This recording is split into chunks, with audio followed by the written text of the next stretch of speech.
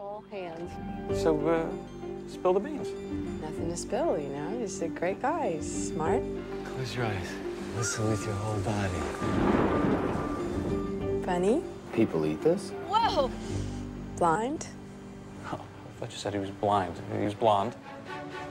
That too. I just got out of the shower. I have to get changed. Promise I won't look. Virgil? Ethan. Ethan? Are you blind?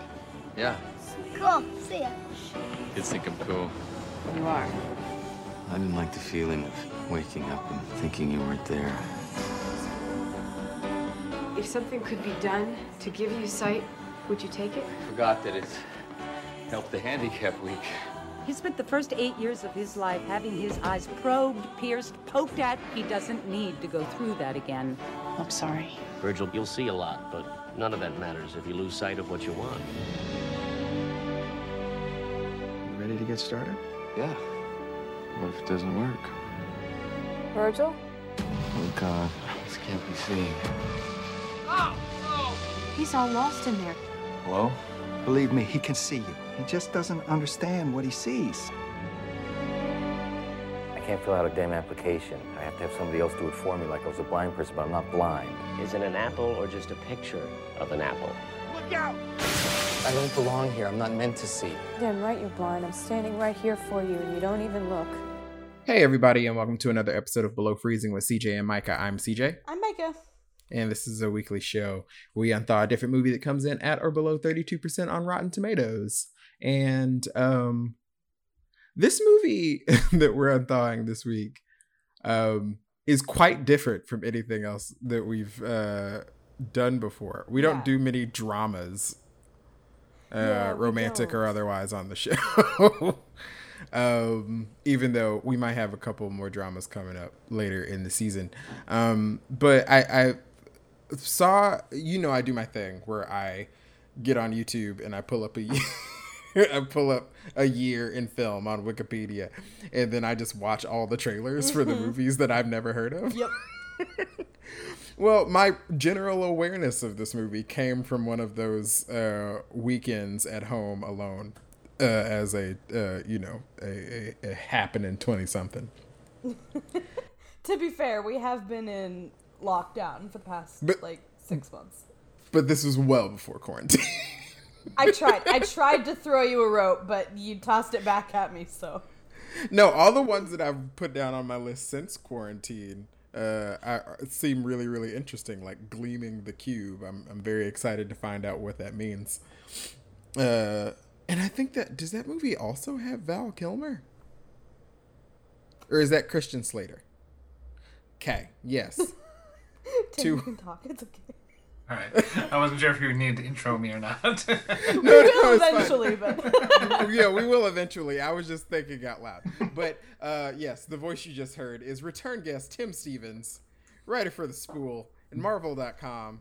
He of Marvel's Dan and fame when we did the Venom episode. Welcome back, Tim. It's so good to see you.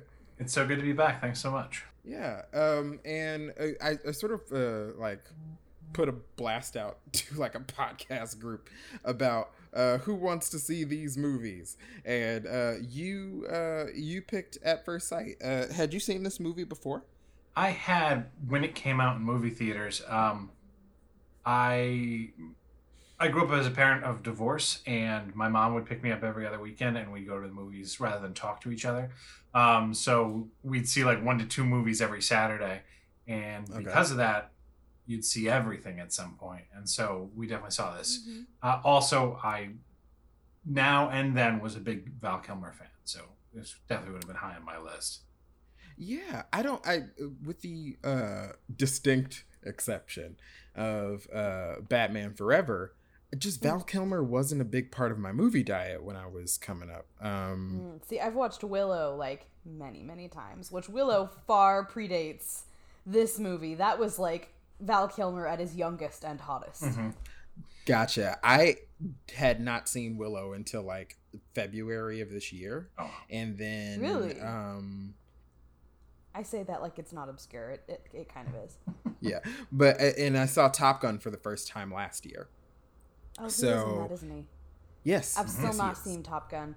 I'm gonna have to watch it at some point because Manny Jacinto is in the sequel, but the world is ending and no movies are coming out, so I'm not gonna watch it until I have to. Well, maybe we can pay for the rental for $30 someday, sometime down the line. Oh, man. Why would you single out Manny when Miles Teller is also going to be in that Top Gun sequel? I can't tell if you're trolling me, but I think you are. There's so many good people in that, like Glenn Powell, Jay Ellis from Insecure, Miles Teller. Just saying. That's Star the of War thing. Dogs. Ugh.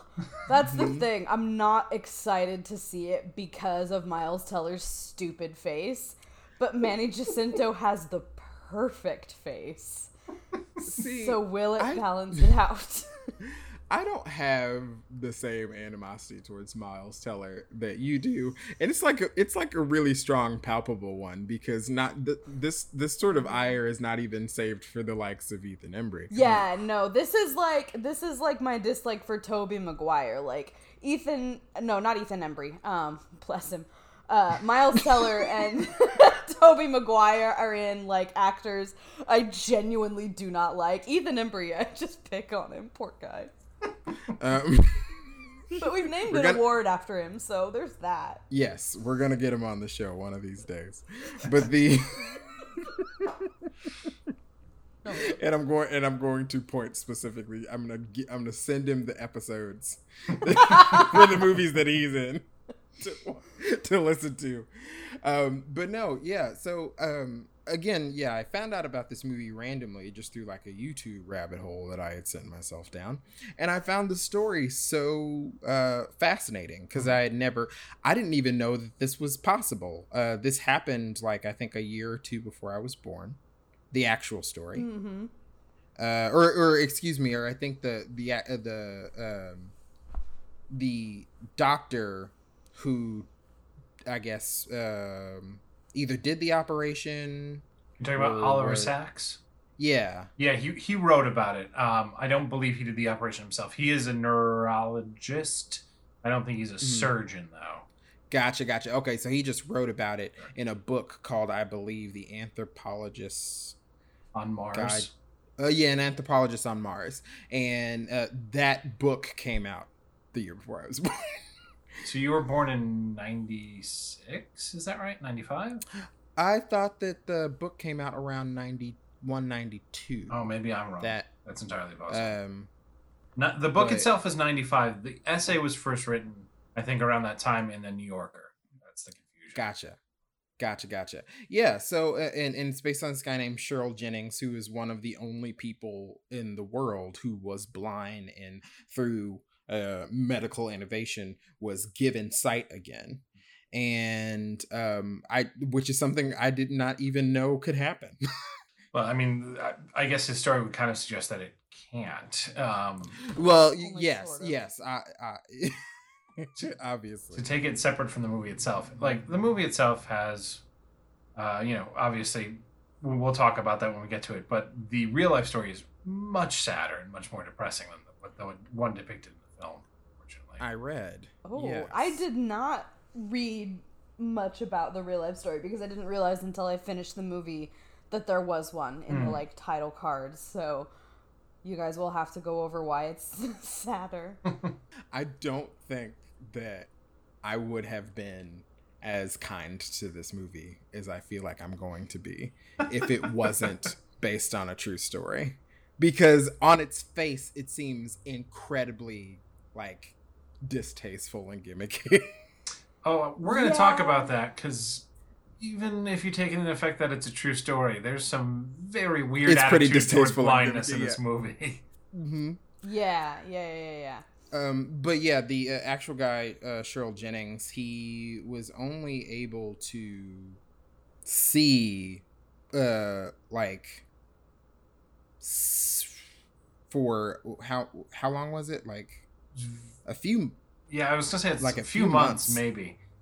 Yeah, something like that. And I think that the movie does do well in depicting the initial problems that I guess, as it is depicted in the film, as it was in real life, you know, they just didn't know what to do because this was sort of new territory. Right. There's a sequence in the movie where he's seeing for the first time, and it is completely foreign to him, and he sort of just goes into a panic attack because the sensory connection is not there. There are just now images in his brain, and he has no connection to them whatsoever.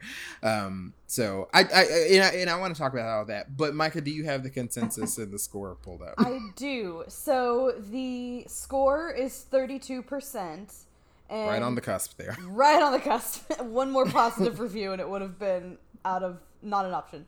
The consensus is interesting premise, but too long and conventional. Yes. Yeah, I agree with all of that. Yeah, and I would say this, one, yes, it is too long, because you know me, most movies are too long. Yeah. And the second one is, this is the type of movie that I think that other people think Titanic is. I see. Yeah, I see what you mean. Like this sort of like wrought, unnecessary romantic melodrama, right? It is very melodramatic. Yeah. Yeah, and not to say that Titanic is not a melodrama. How can it not be a melodrama? It is about the sinking of a cruise ship, but there is just like underlying like characterization and like technical know-how and just filmmaking prowess on display there that I think elevates it a little bit above most romantic melodrama, especially of the time. And this is something that I'm sort of like becoming really sort of like cognizant of, because I am watching so many romance movies from this era as of late. I've gone on a huge like romantic comedy spree, and I've been going backwards, and I haven't really dipped into romantic dramas and stuff like that. Like I have, like they tend to like be towards the end of the list when I've got like my watch list pulled up. Like I've had for An Officer and a Gentleman in my fucking like prime queue for like months now, and I'm just like, am I ready for this? It's got the song, but is the song enough? That one's good though, because you know the two stars hate each other, so you just get to think about that every time they kiss, because they were apparently loathed each other during the making of that movie. So you just think about how much more uncomfortable it was for them because they wanted to kill each other during that film. I've been there, and it's not fun. Yeah, I would say that it's probably a boon for the movie chemistry-wise if they hate each other. However, that's not always the case, because those two folks from the 50 Shades of Grey, they're awful together, and they hate each other too. So it's not really a rule there. There's a lot of source material problem with that one though too. So yeah, there's other issues. And Jennifer Grey and Patrick Swayze hated each other too. Yeah, that's my other point of reference. Which is fun. That scene where he's dragging his fingers down her arm and she keeps like giggling, that was just her genuine responses, and the look on his face where he clearly just wants to strangle her was genuine. But the filmmakers thought it was funny, so they kept all those takes in, which I think is fun. But speaking of stars, the co-star for Val Kilmer here is Mira Sorvino, who is an actress that I have so little point of reference for. I don't know if I've ever seen her in anything else. I'm definitely not aware of it if I have. Well, you guys know why, right? Yes, okay. I am. That's the next thing I was going to bring up, is because her career was basically just torpedoed by Harvey Weinstein. Oh. And she had made her big break in, I believe the movie's called Mighty Aphrodite. That's correct. Woody Allen movie. Movie was, everyone was like, oh, the movie's fine, but this girl Mira Sorvino, she's amazing in it, and she sort of had like a big like late 90s string of stuff like Romeo and Michelle's High School Reunion, which I have seen, but I haven't seen in a very long time, and Mimic, which I also have seen, and I really like Mimic. I was a big fan of like the late 90s monster horror movie. That was besides like Scream and those sort of like teen slashers of the time, that was definitely the horror of my taste.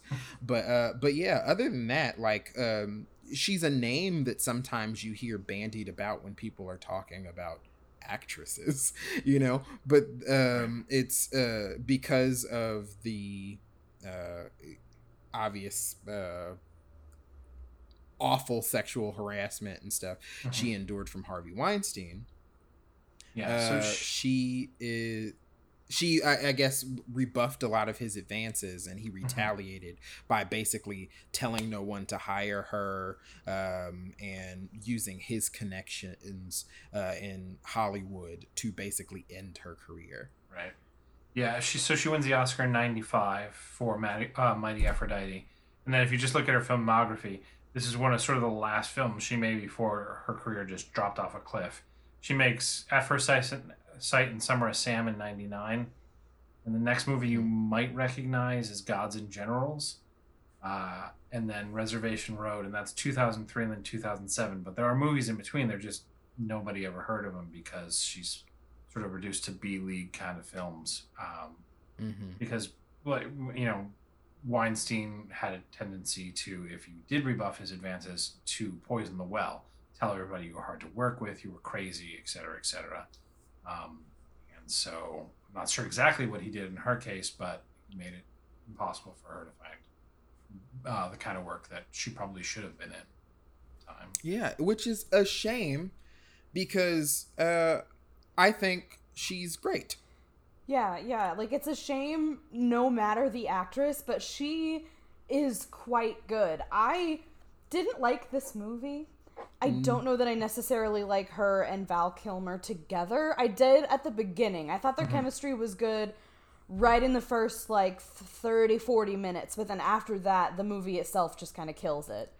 It's when the movie stops being sexy. Yeah. Because the movie takes a lot of pains deliberately to be sexy in that first third. Because you remember that term that people used to use, handy-capable? Yeah. It felt like the sort of cinematic equivalent of that. They were just like, they want you to know, like the whole thing was about him being sexy before he was blind. And the more the movie got into being about his blindness and then the procedure and then his sight and stuff like that, the less like erotic it became, because it started off very strong in terms of eroticism, and like even to the point that like the first time they have sex, and we're aware that he's blind and everything like that, it's almost like the awareness of him being blind narratively just lets them get away with like things not being hot anymore. And for lack of a better way to explain it, I think it's like, because even their first sex scene that they have is completely different from the way that they film the first time she's getting the massage from him and stuff like that. So I found that kind of odd. That was like one of my notes. I was just like, that's weird that the massage at the beginning is so intensely erotic, because it is. Right. And then when actual eroticism, like actual like graphic eroticism is supposed to be happening on screen, nothing. Well, that was one of the things I noticed. You know, I've seen Val Kilmer in a ton of stuff. I've seen him kiss people in movies. I've seen Mira Sorvino in movies kiss people. They kiss each other like they've never kissed anyone in their entire lives. Like their lips are not touching, like they're missing each other. It's very strange. Again, I know he's supposed to be blind, but blind people kiss other people. Like, it's not an impossibility. And she can see, so like she knows where his lips are at least. It's just their shot, like I said, their lips miss each other. Like there's shots of him like kissing her lower lip, but her top lip's completely exposed, and it's clear it's not like that's his move kind of thing. It's just very strange. I don't know why they were directed in that way. Yeah. Oh, Micah. Betsy Brannigan on that show Psych. that you like? Mm-hmm. That's Mira Sorvino. That's Mira. Yeah. I realized, I looked up her filmography and I was like, that's why she looked familiar. She's on the site. You mean that show everybody likes, right? Should be. Have you ever seen it, CJ? Ooh. So good. It's great. It's one of those shows that I always assumed was like other people are watching it and that's fine, because I always have like a full plate of things to be consuming. It's one of these things that I was okay in sort of not ever engaging with, because like Linda Holmes, who hosts Pop Culture Happy Hour over on NPR and writes Monkey See for them. I don't know if the blog is still called Monkey See, but she wrote this article a few years ago that was a celebration of the fact that nobody will ever be quote unquote well read. You cannot see everything, and I have a pocket of things that I'm sort of just okay not engaging with, and a lot of that is like the basic cable program that I call the 30s, because from like 29 to about 42, which encapsulates the 30s, is where you get your USA. It's where you get your True TV. It's where you get all these sort of like channels that feature shows like Burn Notice. And why are you afraid of characters? I'm not afraid of characters. I even watched one of the USA shows, the one with about the Witness Protection Agency. Yeah, In Plain Sight. Yes, that one. I was a big fan of that one. And then nothing else. Just the guy from Burn Notice, not Bruce Campbell, but the Jeffrey. It's not Morgan, but all I can think of is Jeffrey Morgan. But yeah, the main guy from Burn Notice, his face is weird. The Matt Bomer, I don't trust people who look like that, because I mean, you like, if you're too conventionally attractive. He's a beautiful human being. He is a beautiful man, but if he were to come up to me in a bar, I would immediately assume that he wants like an organ to sell on the black market. Like it is. And I would say, give me the scalpel. I am here for you, Matt. What do you need? I'm immediately mistrustful of people who are that fine. But anyway, back to this film. Burn Notice is Jeffrey Donovan, by the way. Jeffrey Donovan. There you go. Sorry. Definitely thought you said Jeffrey Dahmer, and that's a whole different. Yeah, I'm no fan of him either. His career was relatively short. Very few film credits for him. Yeah. So, but yeah, there's the film sort of starts with Mira Sorvino as this character Amy, who's going on a spa mini vacation thing from her work, and this movie makes a big deal about how just adverse to exercise she is. Which I found very relatable. I said, you know what? Good for you. You get some massages and do nothing else. You're on vacation. Yeah. It's very weird because at one point, there's a couple points where she takes off her clothes. And if she's not exercising, she has inhuman metabolism. So it's very funny. She's quite small. Yeah, it's very funny they make a big deal like, oh no, she hates exercise. Right? And like there were like 4 different jokes about it within the first 10 minutes of the movie. Yeah. And but she gets there and she's just like, I just want massages every day. And they're like, cool. And so she walks into the sort of parlor of the spa where they're everyone gets their massages. And she hears very aggressive moaning coming from inside the actual massage room. And like jokes this woman's making about, oh, can I bring you home? Oh, your husband wouldn't like that. Oh, I'm getting divorced. Yeah. Like they're really playing it up, which on the one hand, like it sounds super convincing, but then on the other hand, we all know what's happening because she's going in there for the purpose of getting a massage. It puts you in a mindset for the massage scene that's coming up next. And they're doing a lot to sort of obscure the fact that Virgil, the Val Kilmer character, is blind. So he tells her to come in and strip down and get on the table, and then you have, as we said before, this very erotic massage scene. But then she starts crying, and I have to say that I heard on a podcast earlier this week that someone did yoga for the first time and started crying. Like, I want this sort of like intense emotional release that people are getting from like yoga and massages, because I've done both of those things. I do not want that to happen. And it's never I saw her happened to start me. crying, and I was like, I get that, but I don't want it. Like, I can see how it would happen. Like, she's clearly extremely pent up and repressed from work, being like super busy and stuff. Like, she probably needed it, but I don't want it. I do. I just think it would be an interesting experience. I'm just like, I don't know what's pent up in me that would be like sort of, I don't know. But also, it's just like, are these people like, you know, breaking down at the chiropractor? I don't. I don't know where this would come from.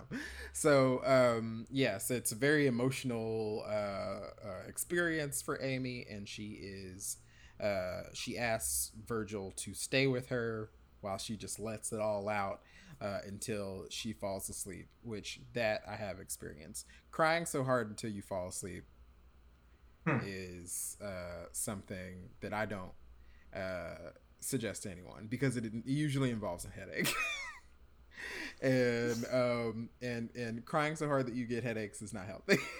So because she's asleep, he ends up leaving and stuff like that, and she sort of chases after him until she sees him catching his ride, and that's when we find out that Virgil is blind.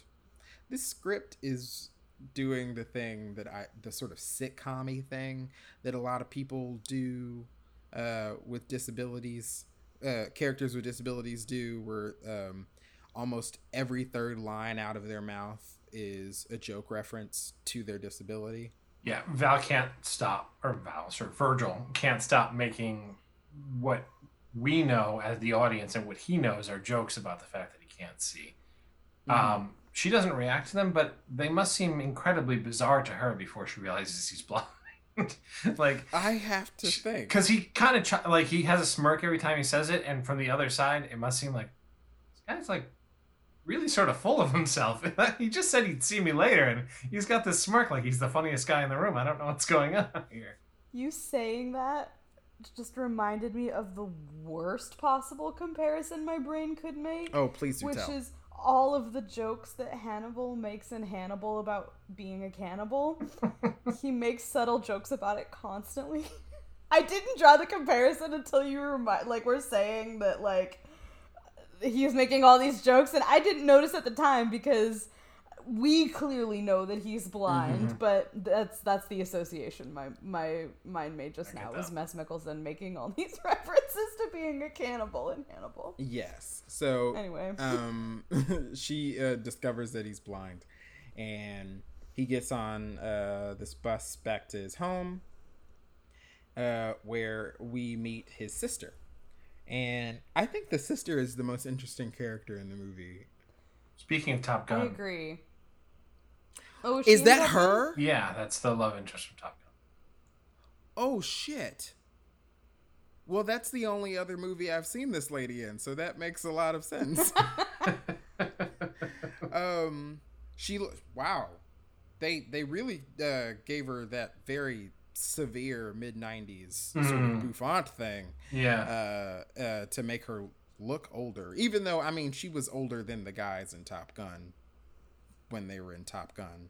But but still, I was like, wow, I did not notice that at all. Yep. But we do meet the sister, and she is very much in a groove of helping her brother through the day. She's making him food, and I like the little system they have where she tells sort of clockwise, like you would see on like a steering wheel, or like understand a steering wheel when you're learning to drive and stuff like that. That's how she tells them what food is where on the plate and things like that. I thought those were interesting little details. I think the movie is full of interesting little details like that. I wish they would have leaned more into details like that about what his life as a person with blindness is like than they did other things later on in the movie. Like, the way that they choose to hyper-focus on his blindness in other ways, it becomes really ableist really fast. Yes. But it didn't start that way. I don't think entirely. Like, it shows you his system. You know, this is his ride from work until home. It shows you how self-sufficient he is because, generally speaking, his sister cooks for him. But otherwise, like, he lives alone. He has, you know, a means of transportation. He has a job that he clearly has no issues doing and that he's good at. He has a hobby he seems to do every day, or at least during the winter he does every day. He goes and skates and plays hockey at the local pond. Yeah. He knows how to, you know, access and work all the appliances in his house. He can, you know, shower by himself and all that stuff. He's got like a system. Yeah. And the scene with his sister, I think, is intended to set up what will be important later is that not only does he have a system, he's tired of it, though, because he knows exactly where she put the food on his plate as she's telling him. So it makes it clear, not only does she tell him where things are via, like you said, the clock face, but she always puts it in the same place, which I think is supposed to be suggesting that he is kind of stuck in this routine, which is why it's significant. He goes to the city, and that's important for him to do. But like Mike was saying, they never take that extra step to continue that going forward, so you kind of lose the thread that you know he's sort of in a gilded prison, if you will, back home, because they drop that so quickly. And it ends up feeling like it's only for Amy and his relationship with her that he goes to New York at all. Like, it's like she is the only impetus for him making these decisions. And speaking of that, I want to talk for a second about how presumptuous people always are in movies with situations like these. Like, I feel like it's a plot thread I have seen so many times. Him and Amy, they have fallen in love rather Disney style. It's been like 2 massages and a walk. And they're I mean, his first massage was so good she wept. So despite the fact that he can't kiss her, apparently he's very good with his hands. I mean, in the second massage scene, it sure looks like it. They're both breathing very heavily. Super heavy. Which he kind of continues to do for the rest of the movie. I don't know if that's just a Val Kilmer thing. It's a choice. It seems a choice. Anyway, so they have their Disney-length initial romance. And then so that's all the time they've spent together, right? They've had 2 massages, they went on a walk, and then they've spent the night together, which, you know, no judgments there. Like, are you sure? It seems like you're judging. I'm judging what happens next. Should they have gotten married? Is that the problem? No. What happens next is that she opens up this, like, scrapbook of his, sees an article he's saved from an ophthalmologist. I think it's an ophthalmologist. And not some other kind of surgeon. But she just, like, calls him. And is like, I know a guy who's definitely going to want surgery, even though I've only known him for, like, maybe 36 hours. And I'm calling you without his knowledge or consent. Guys? Yes. Is Amy capitalism? I mean, kind of, actually. Kinda, yeah. She's sort of I like... literally said that out loud to the television. She's sort of like repentant capitalism, because she's got that whole bit. She's also working on, it's a later subplot, she's trying to make a mall, right? Is that the deal? But she wants to incorporate, like, nature into the mall. Yeah. But she is also definitely making a mall. So, yeah, kind of. She's the car company who starts making hybrids because they say they're more green, but they know they'll just sell more cars. Right. Yeah, that was the whole thing. Like, the rest of the timeline of their romance, like, cough, cough, black is king, cough, cough. Like, whatever, you do you guys. But the fact that she thought it was chill to just call a surgeon and, like, schedule this man an appointment to completely change his life, a life that, for all intents and purposes, we think, or at least I thought, he seemed pretty content with. He seems to like his job and be happy with it. He likes walking to the end of the town and listening to the rain. What? Okay, so I personally don't know any blind people, but I personally have also seen so many movies where blind characters make like large like thematic metaphors out of the rain. Like the hit film Daredevil? Like the hit film Daredevil. Yeah. And the hit film Daredevil starring Ben Affleck, Jennifer Garner, and lots of butt rock. The last movie I saw as an unmarried man. There's huge significance from it. I forced my mother to take me to go see it on Valentine's Day Oh, because that's when it came out. Valentine's Day. I got you better. A buddy and I saw it Valentine's Day because I was long distance dating my girlfriend and his girlfriend was abroad. So we went and saw it together. We're big comic book nerds. Then we convinced all our friends who did have their girlfriends and boyfriends on campus to all come with us to see it again that night. So we ruined all of our friends' Valentine's Days. Like convincing them like, no. You can't afford to wait to see Daredevil. You need to. You gotta see this. You won't understand Evanescence unless you see this movie. What a great con. My favorite thing about the hit movie Daredevil is that there were a bunch of Evanescence fan gatekeepers that were telling people if they discovered Evanescence because of Daredevil, they weren't real fans. Right. Gotcha. Which I think is hilarious. I guess. Man, that's something. The early 2000s were a time. The music cues in that movie are amazing. There's the one where they're panning up on Michael Clark Duncan, and they just the nerd song that starts with "I'm a gangster." It's just quality. Because you didn't know that Kingpin was a bad guy unless they told you via verse. He's a gangster. Lest we forget the just cinematic tour de force that was the sequence in Daredevil where Jennifer Garner and Ben Affleck are fighting each other in a playground. So good. Doesn't at some point he like hit her in the face with like one side of a seesaw? Oh yeah. Guys, it's 44%.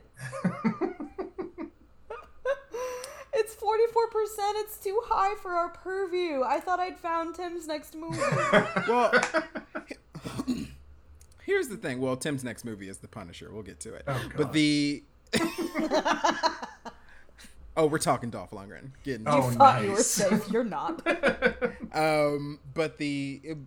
one thing I find interesting, and we will totally get back to that first sight after this, but about the hit film Daredevil, is that there's this director's cut that everyone is just like, well, you have to watch the director's cut because the director's cut is good.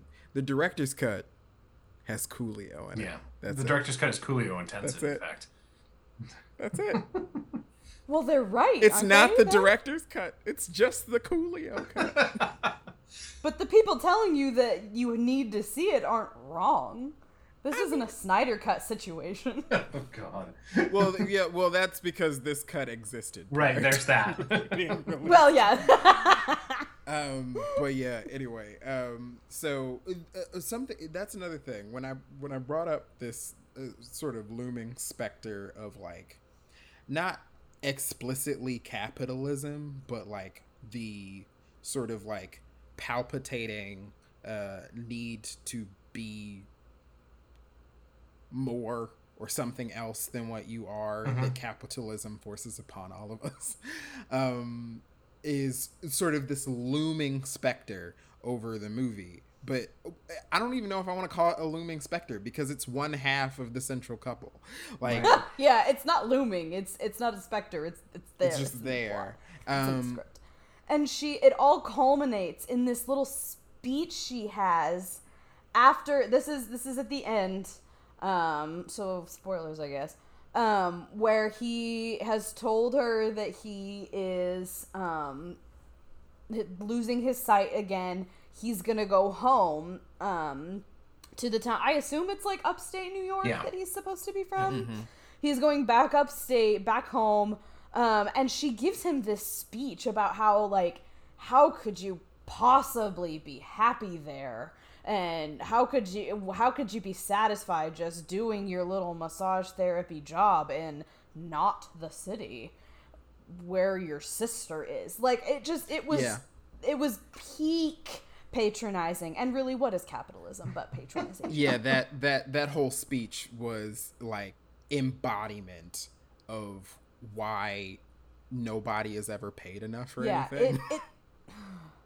It made my skin crawl. It was so condescending, especially when the movie did not give us context for him being unhappy with that life. Right. Yeah. It seemed pretty good, honestly. Like, he wanted to see because she wanted him to see. She sort of willed this into sort of being, and you have this situation where like she literally cannot understand why he wants to just why he wants to live the life, or why he would be insulted by that. She goes to talk to his sister, and his sister like rightfully tells her off because she's just like, he has a life, and what you're trying to do is upend that life.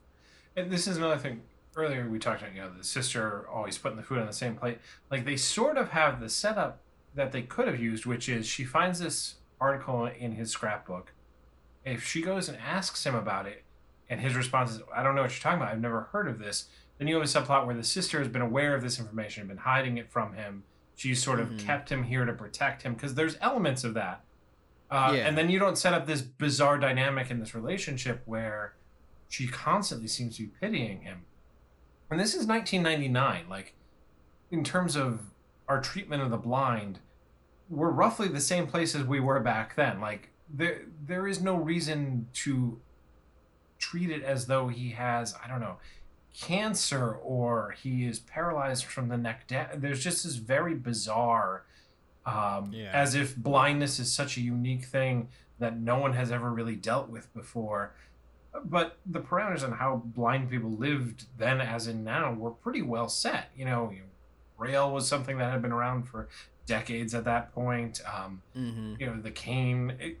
There's so much things in the world that, I don't know, maybe I'm being optimistic, but your average person, I think, encountering a blind person might be curious, but beyond that, it wouldn't be treated as like her saying, don't you want anything else from this life? Like, there's nothing, and there's nothing to suggest he can't do a ton of other stuff. That's what I mean about the sister. Like, in order to sell that, you needed to have the sister as an impediment. Like, he had planned to go to the pyramids by himself, and she wouldn't let him, or talked him out of it. Things like that.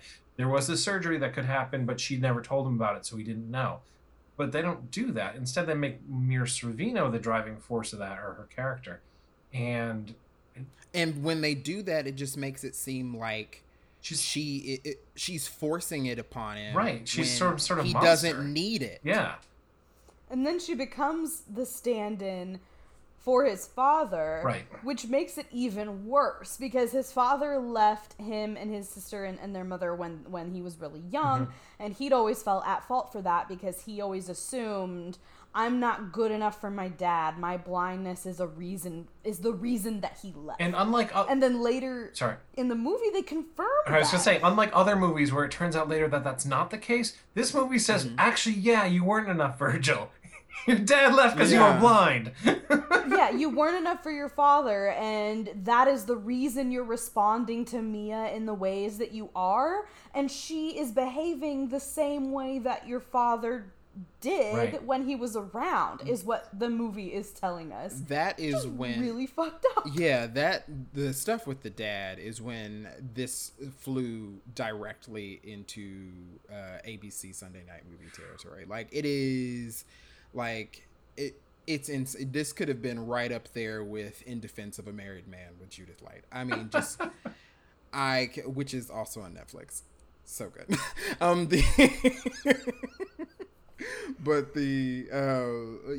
I was just like, this is that's when the term melodrama really sort of like seeped into my head, because like there is a really poignant movie to be made, I think, about a situation like this if you handle it deftly. But I mean, this is no one handles anything deftly before 9/11, so it's just like there's like 15 seconds where they kind of faint towards like, oh, Dad left because he couldn't get over his own guilt about being a failure. But then it immediately becomes clear that no, he left because his failure was he couldn't make his blind son see. And then he was like, I just don't want to deal with this. It's so weird because Dad becomes such a villain, but he's also barely in the movie. Like like he is this huge monster for the 8 minutes of this conversation, but otherwise you see him twice. He gets mentioned a couple of times, but like he is not really a factor until he is the only factor. It's such a bizarre way to structure your story. Yeah, it felt like something that could have and really should have been cut in a movie that's already probably a good 40 minutes too long. Right, or you restructure it to make it about Dad. Like you front load that stuff and he becomes like, Chekhov's gun. But it doesn't do either of those things. No, it just shoves him in there and makes him a really dramatic addition to your movie. Right. Yeah. And it also makes the sister a confusing character because part of her thing is she feels like she has to protect her brother. She has to keep him safe because she knows Dad left. But she's also the person like drags him to the construction site. And why would she do that? Yeah, that's really weird. There's this. The movie has a penchant to overload Virgil in a way that I find really, really disconcerting. Because one, the entire movie is just happening to him. And then two, like when he finally does the procedure and gets his sight back, like these are optometrists, eye surgeons. They understand the inner workings of sight and the mechanisms, of the eye and stuff like that. So why would they, one, bring in a camera crew with a bright light shining in his face immediately when they take the bandages off? Why did they have him in this bright white hospital room instead of somewhere dim where his eyes could get used to light? That, and part of me was just like, oh, well, they're in new territory. Nothing like this has ever happened, blah, blah, blah. But also, that doesn't matter because they still understand how eyes work. And they've also definitely done surgery on eyes for other reasons. So they know, like, when people first come out, when you first expose the eye, like, it works this way. It's too bright. So much of the conflict seems like it could have been solved by, one, medical competence, and then two, just like getting him to adjust gradually to seeing things, because they're like, well, can you see your sister? He doesn't know what people look like. Right. Yeah, I mean, he lost his sight when he was 3, according to the movie. So he has the vaguest of understanding. Yeah, and I have no memories. And mostly it comes from dreams, that. Yeah. And that, the scene's just weird, and the movie is very strange about how it deals with when he gets sight. Like, it almost seems to lose interest in the fact that he's gotten his sight. Again, from reading up on the actual case, there's all these interesting things about, like, he can't, the real life person couldn't incorporate 3 dimensions. It's like when you put a kid on a table, if there's glass in the middle, a baby on a table, the baby won't crawl over the glass because they can't understand. They can see through something that is there. And so he was experiencing things like that. Like, he could look at a stairwell and see stairs, but he couldn't understand they were in 3 dimensions, so he didn't believe he could climb it. To him, it presented like a picture on a wall almost. So there's all this interesting stuff they could have done, but mostly they just make it about his relationship to Mira's character. I mean, even to the point... And apples. Yeah, apples. And they introduced this character, the Nathan Lane character, who's this psychologist who works with exclusively blind people and apparently, and who is a straight man. right? TM. Oh, very straight, 100%. It's that scene where he takes him to the strip club did not at all read like Nathan Lane was trying to convince him he was straight. Not a little bit.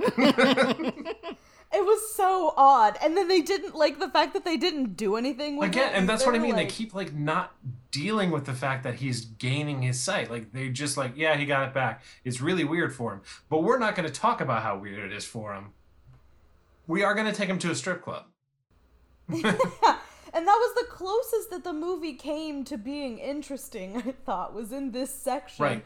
When it was like, oh, yeah, there's all these things that sighted people would not think about. Like, the fact that, yeah, I can see a plant, but if I have never seen one before, I don't have any context for what that is. Like, I don't have any context for what people's faces are if I've never seen one before.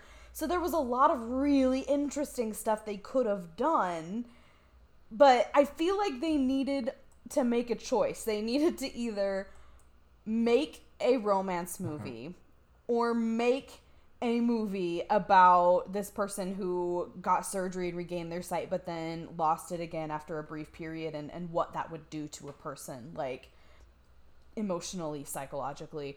They needed to pick one. But instead they've mushed them together, but not in any kind of elegant way where the romance supplements what should be the main story, because this should be a story about Virgil, but it feels more like a story about Amy.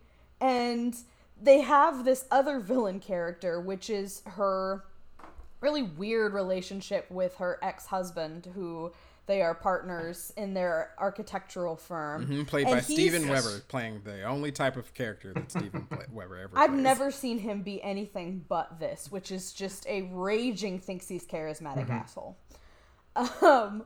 He's a great villain in iZombie as Von Duclark, and that is what I will always see him as. Always. But he's like a really obvious, unrepentant asshole about Virgil, about the entire situation. But the thing is, Mira is functionally acting like the things that she does are doing the exact same things as the things that he does. Yeah. It's just like she's being nice about it, but she's not. Well, and taken from one lens, it also seems like he kind of knows the type of person she is, and he's giving her shit about it. Like, his jokes are all aimed. He does pick on Virgil a little bit, but most of his jokes are about, like, yeah, it's not really what you expected to be the savior, is it? You know, it seems like he's basically giving shit to his ex-wife. But there's also the bit that he apparently has a new girlfriend or fiance he's living with in his bizarre Manhattan apartment. And he's still trying to get with Mira again. They're partners, but in function, it seems more like he's her boss. I don't really understand how that happens, considering she is the architect and he's just some dude. Like, I don't get the feeling he's an architect as well. Yeah, because we don't really spend much time with her in, like, the process of her work. And so this movie's over 2 hours long, right? Yeah. We don't spend a lot of time with anything or anyone. One of the things I'm sort of realizing as we're talking, like, it can't find a consistent, you know, what kind of movie it wants to be. Its emotional tone is bizarre because most of the time it's kind of low level. It's sort of anodyne, you know, like there's sort of a gentleness to it, but then the melodrama kicks in and we're off to the races. You know, we're hitting 100 miles per hour in this thing. Yeah. And then like that, it's over again. It's just very strange. And the stuff that happens when we're emotionally intense is weird.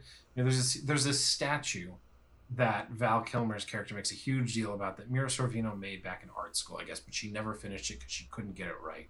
And look out, it's a metaphor.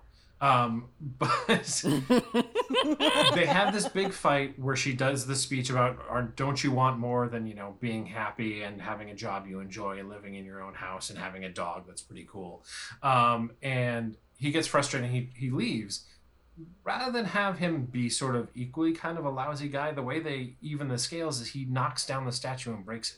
So they can't figure out how to put them on equal footing, so instead they make him break her statue. It's just there's all these weird choices. Such a dick move. Right. of the script. Exactly, that's what I mean. Because he's losing his sight. He can't. Yeah, he's agitated and he's They're losing his putting sight. them- You know, what is he supposed to do? It really is as accidental as humanly possible. Literally. And the script wants us to believe that her actions and those actions of his are equally damaging to the Right, other exactly. person. That they're both. This is one of these. It's like, well, you both made a mistake. You're both at fault. It's like, no.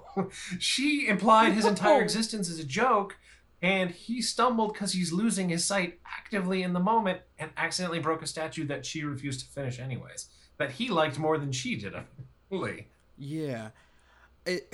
Yeah, and that's when we get the big speech about like, oh, didn't you want more out of your life? Right. And New York City, I don't know if either of you have ever lived in New York City, but New York City is full of blind men and women. It is a city where blind people live and have lived for years. If she just wanted him to live with her, she could have just asked him to live with her. He did not need to receive this massive experimental surgery to make it happen. Yeah, because it all seemed like she's just like, I like this guy. But He's blind so people aren't allowed in Manhattan. Everything is great about him except for he's blind, and it kind of felt like almost, because he also has a sort of working class job. He's a massage therapist and stuff like that, and she's this big fancy New York architect who lives in this impossibly large New York loft. Yeah, my thoughts during this whole movie was, damn, she must make a shit ton of money. Which, if you're a successful architect, you would. It appears to be a studio apartment, but it appears to be a studio apartment that is an entire floor. Yeah. So there's my studio apartment, all 515 square feet of it, and then there's her studio apartment, which hers feels like a choice. Exactly. No, you know? that's exactly what I can afford. When she first comes in, you know, the first scene they have when he gets his sight, she is the only other moment of eroticism where she says, no, I want you to see me the first time we have sex after you have sight. So she like strips for him essentially.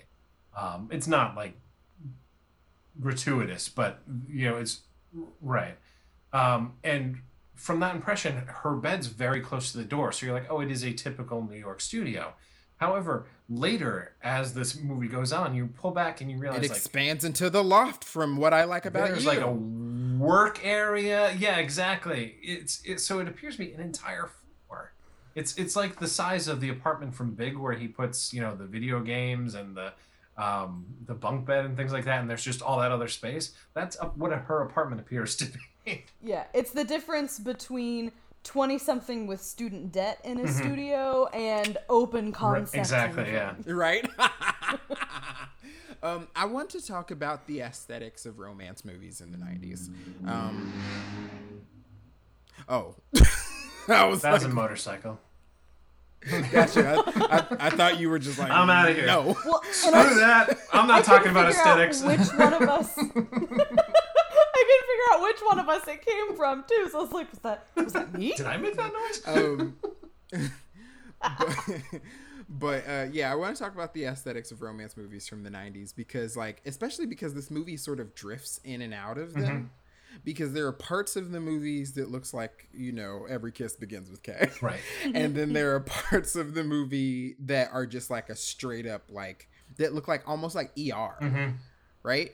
And this movie is trying very hard to sort of live in the space of romantic drama, even down to one thing that I've noticed about romantic comedies as I watch them is that they're all soundtracked by like department store jazz. And this is why I say they all sound like a Macy's, because but hey, you know what didn't show up here? Signed, Sealed, Delivered by Stevie Wonder, because it was true in every movie where anybody kissed in the 90s.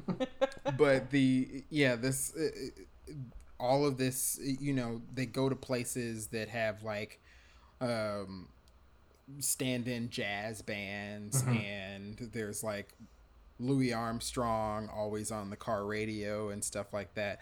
So there's that, and then when they're like in relationship and everything's supposed to be good, the visuals get really, really gauzy, and what to me that ended up just being super distracting.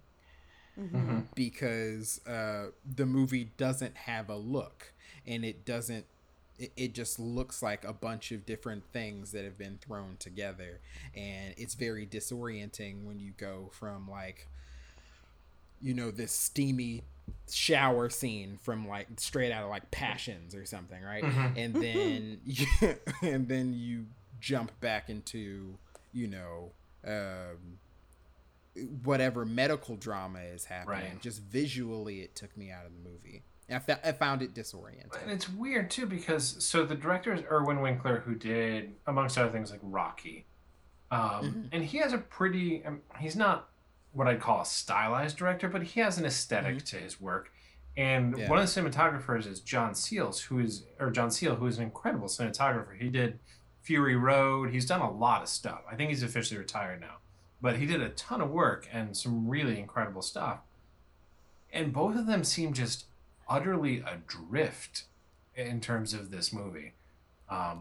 You know, because it's supposed to be a TV movie. Right, yeah. And there's this sort of like half-hearted attempt at Nora Ephron core, which is like The Apartment. And then there's sort of a very lived in, which would be more Irwin Winkler style, like his house is very like, it feels like a normal house. You know, it feels like a house like this guy would probably live in. Even though they sort of make it fairy tale-y, what is it, abandoned gas station they go to where it rains on them? Again, that was a very Ephron-y type. Correct. Touch, that goes sort of fairy tale-y, Ephron-y. And then the stuff in the hospital is very clinical and sharp and, you know, very bright white and things like that. But it doesn't seem to be just to achieve a different... You know, there are movies that can do that make it about like, I want to draw attention to the aesthetic differences because they have meaning. This doesn't feel like that. It feels like... Because you know what looks completely different than the rest of that stuff? Than the romantic stuff and the hospital stuff? The stuff with his dad. And there were moments where I took notice of the fact that I liked the cinematography. And it's at the beginning. Particularly in this scene, right before it rains, he asks her to describe the building she's looking at. It does this really cool thing with the trees as she's describing them. And that whole walk, that whole scene has that romanticized vibe. And I really liked it because at this point, this is still a romance movie. Right.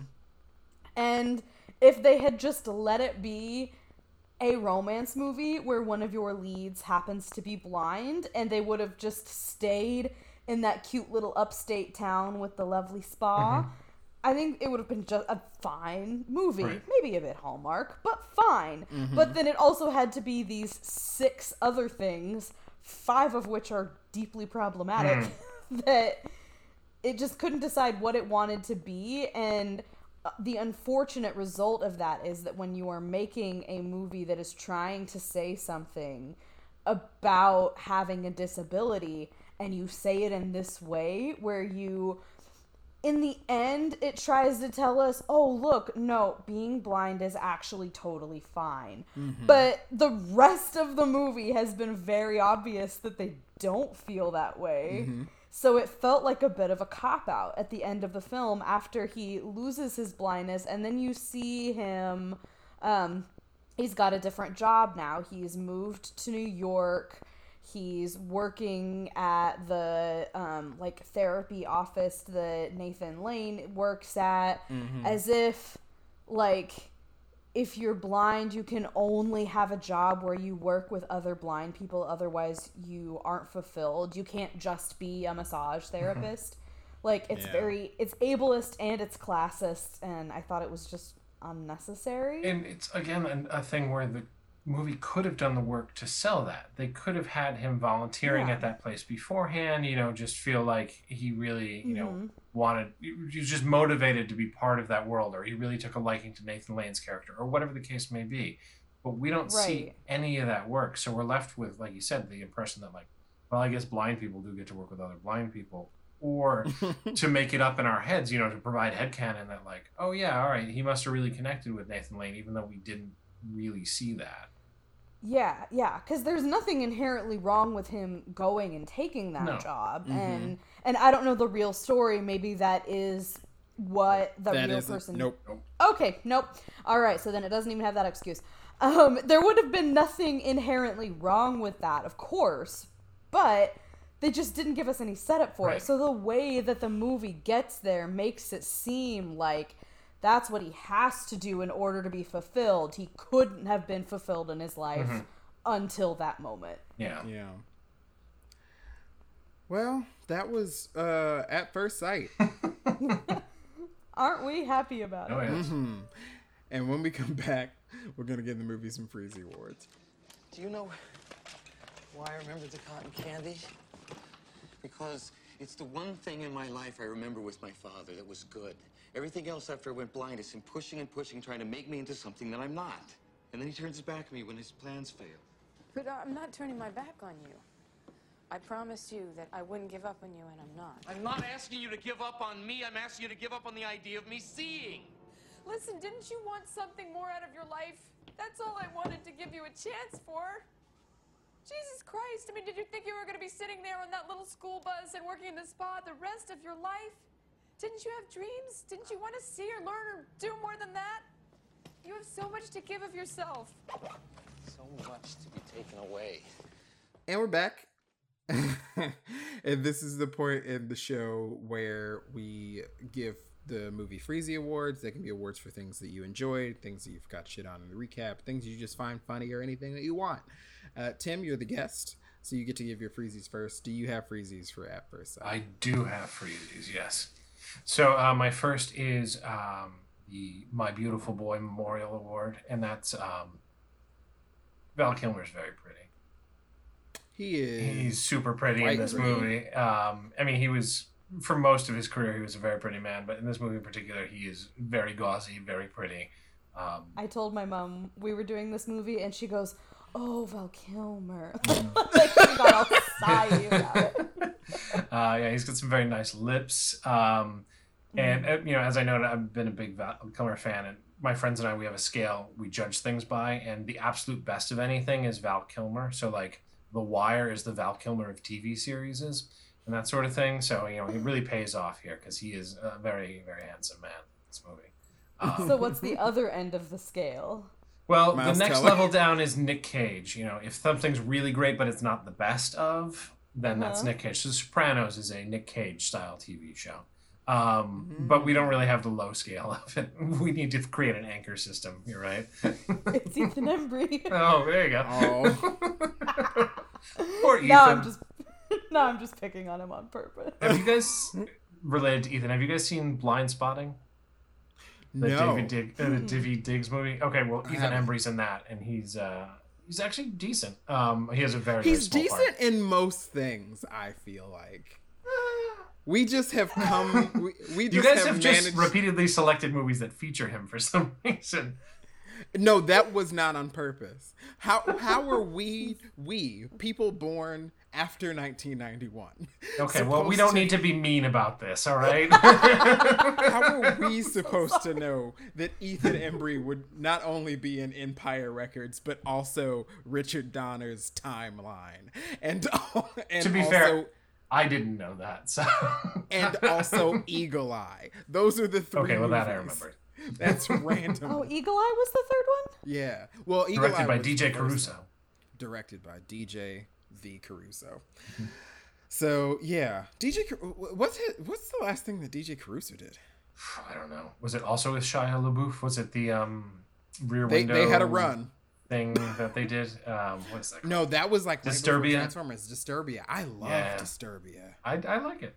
I own it. There is another Hitchcock to teen thing that we're going to be doing on the show for our Halloween episodes. Oh, I'm excited for that. I'll check that out. So, but yeah, and were those your Freezies? Well, that was one. Okay. We got distracted. Yeah, Sorry. that's all right. We were talking about important stuff. The next one would be, I guess we need another location Freezy, which would be the strip club, which they don't do anything with. Like I said, it reads as though Nathan Lane was nervous that Val Kilmer's character was a homophobe, so he decided to take him to a strip club and was like, hey, we both like breasts, right? man, I love seeing breasts. It's just nothing convincing about the scene. It doesn't make any sense. What you need to see. Right. They don't do anything with it. Because it would be body, but they could have made something of it. He took him there for a reason. The only reason appears to be that, I guess Nathan Lane, that's where he does his drinking, is Scores. What I don't if that know. was how he learned about 3 dimensions? Well, that's what in all seriousness, that might have been something. You can't tell the difference between an apple on a page and an apple in your hand. Can you tell the difference between breasts?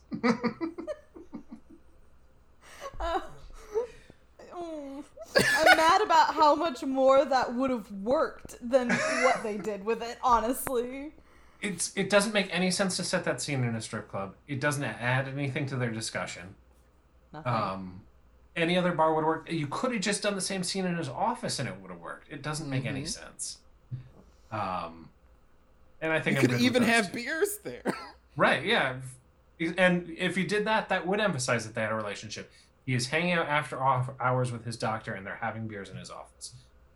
Oh, look, they have a connection. As opposed to, he's got a creepy doctor that drags him to places with naked women sometimes. Yeah. Oh, boy. All right, so those are my freezies. I just went with 2. I had a duo of freezies this time. Gotcha. Micah, do you have freezies for At First Sight? Yeah, I struggled with this one. That's interesting.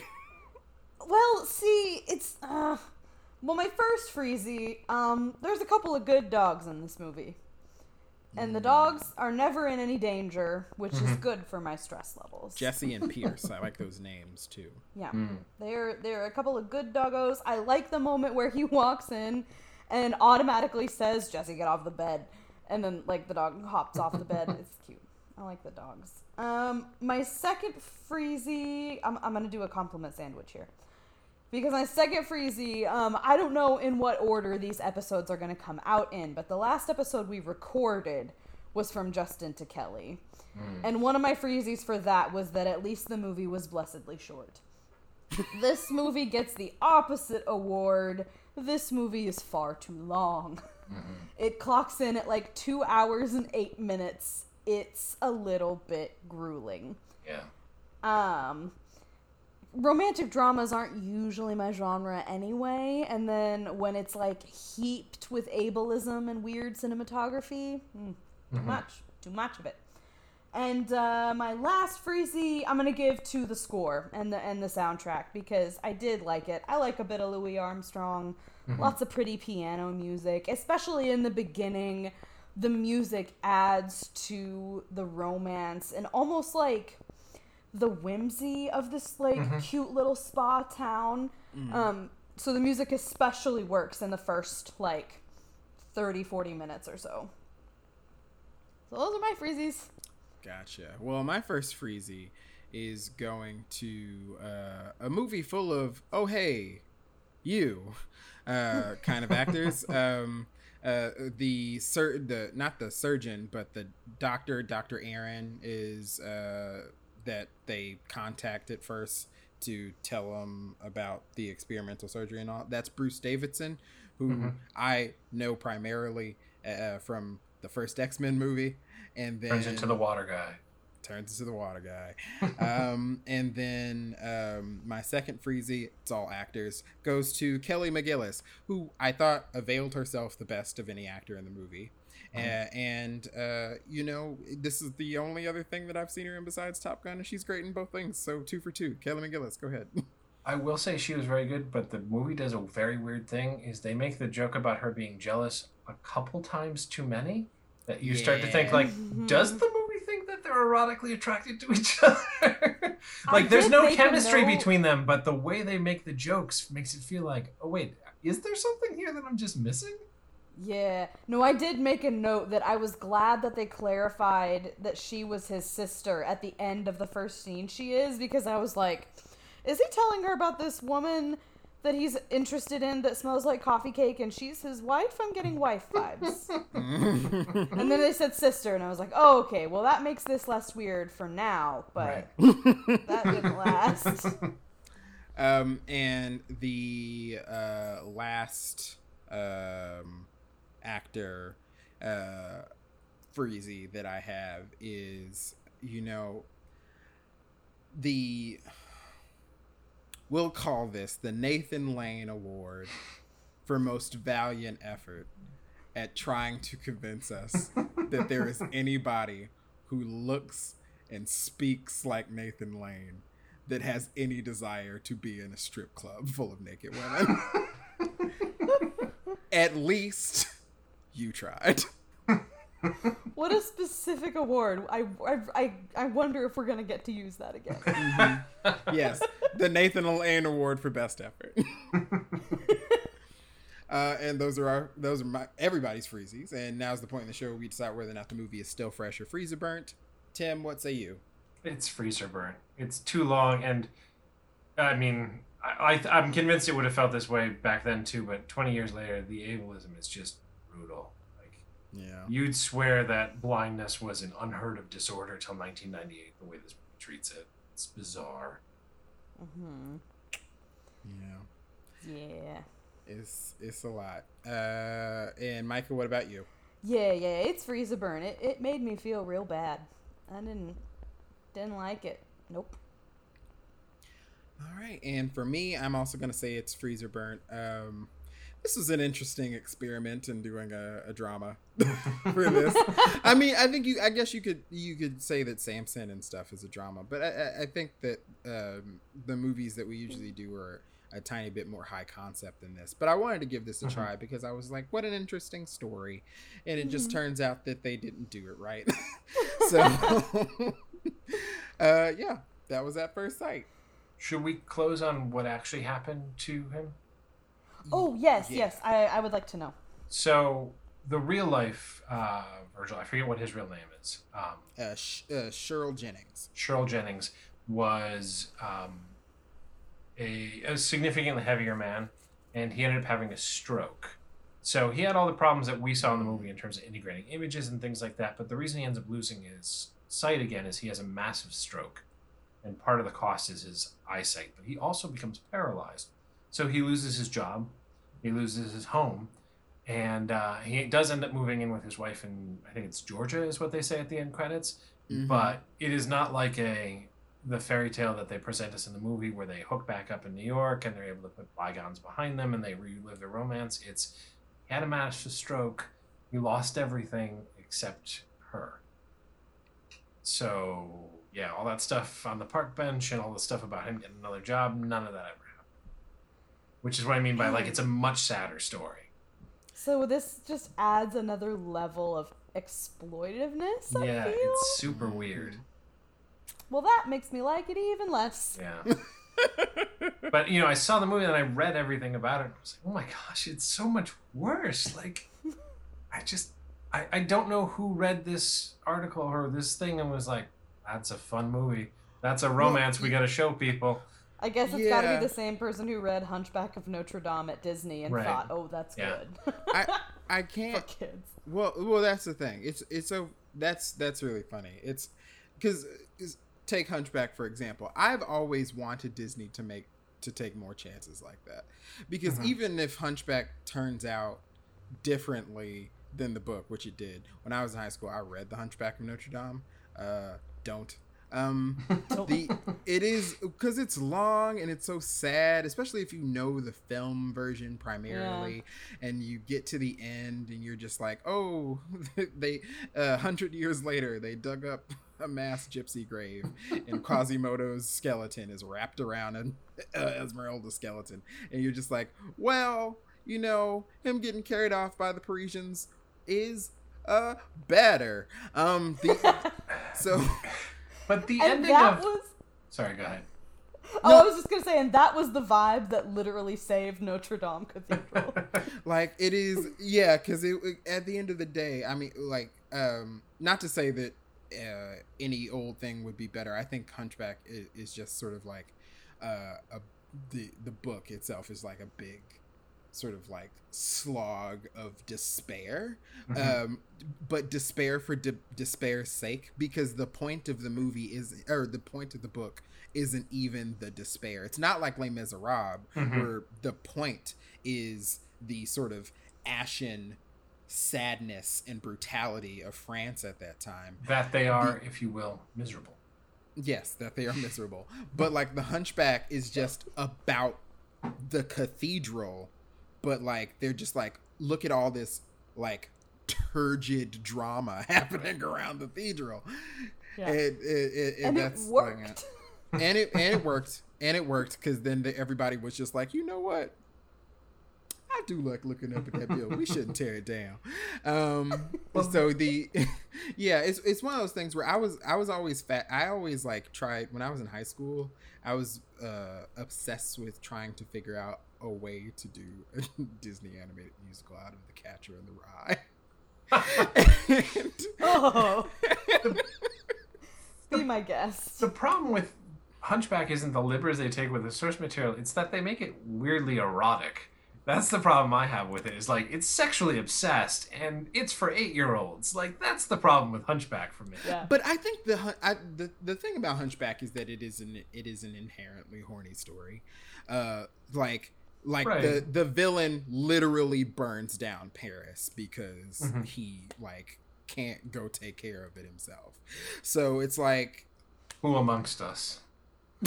Who amongst us has not burned Paris in a fit of sexual frustration? But yeah, that surely is a lot. Yeah. Well, Tim, thank you so much for coming back for this. Thank you so much for having me. I'm always happy to talk about Val. Aren't we? He is the shining spot, even with his Jonathan Taylor Thomas-esque haircut. Oh, it's so big and floppy. Them highlights. Yep. Oh, the highlights glisten. It's good times. Time. So, Tim, what would you like to plug? Where can people find you on the internet? Well, I guess the biggest thing I want to plug right now is The Spool. That's thespool.net. I'm doing social media over there. I also do reviews periodically, and we just were chosen by Rotten Tomatoes as one of their featured, well, in our case, websites, but featured critics for the week last week. Nice. So we're really trying to capitalize on that. We're getting more hits. We're raising more money for the site so we can pay writers better. So I'm encouraging everybody to go to thespool.net, and if you like what you see, consider donating to the Patreon. It really helps.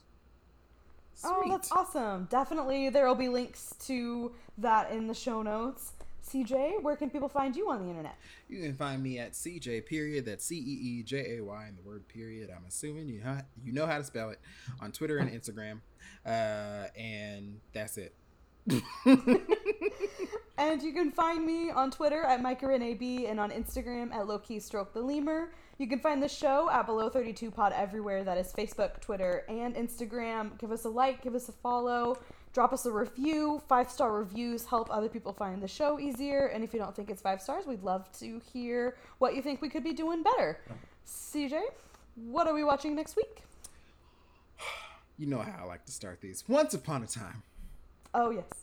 There was a television channel called MTV. Tell me more about this MTV. In the halcyon days of cable television, and they used to air lots of music videos, but then got into other programming, most notably animation. And they had a show on there called Liquid Television. And there was a short subject series about a rebel enforcer trying to take down a totalitarian government, and it was really weird, and all the people in the show look really weird, and the show didn't make sense, but it didn't matter because it was MTV and nothing made sense. And they decided to try and fashion an actual narrative out of it and put Charlize Theron in the middle of it, because next week we are unthawing 2005's live-action adaptation of MTV's Aeon Flux. This one is my fault. I'm sorry. So we will be unpacking all of that next week, so stay tuned for that. And until then, y'all stay frosty. Bye-bye. Bye.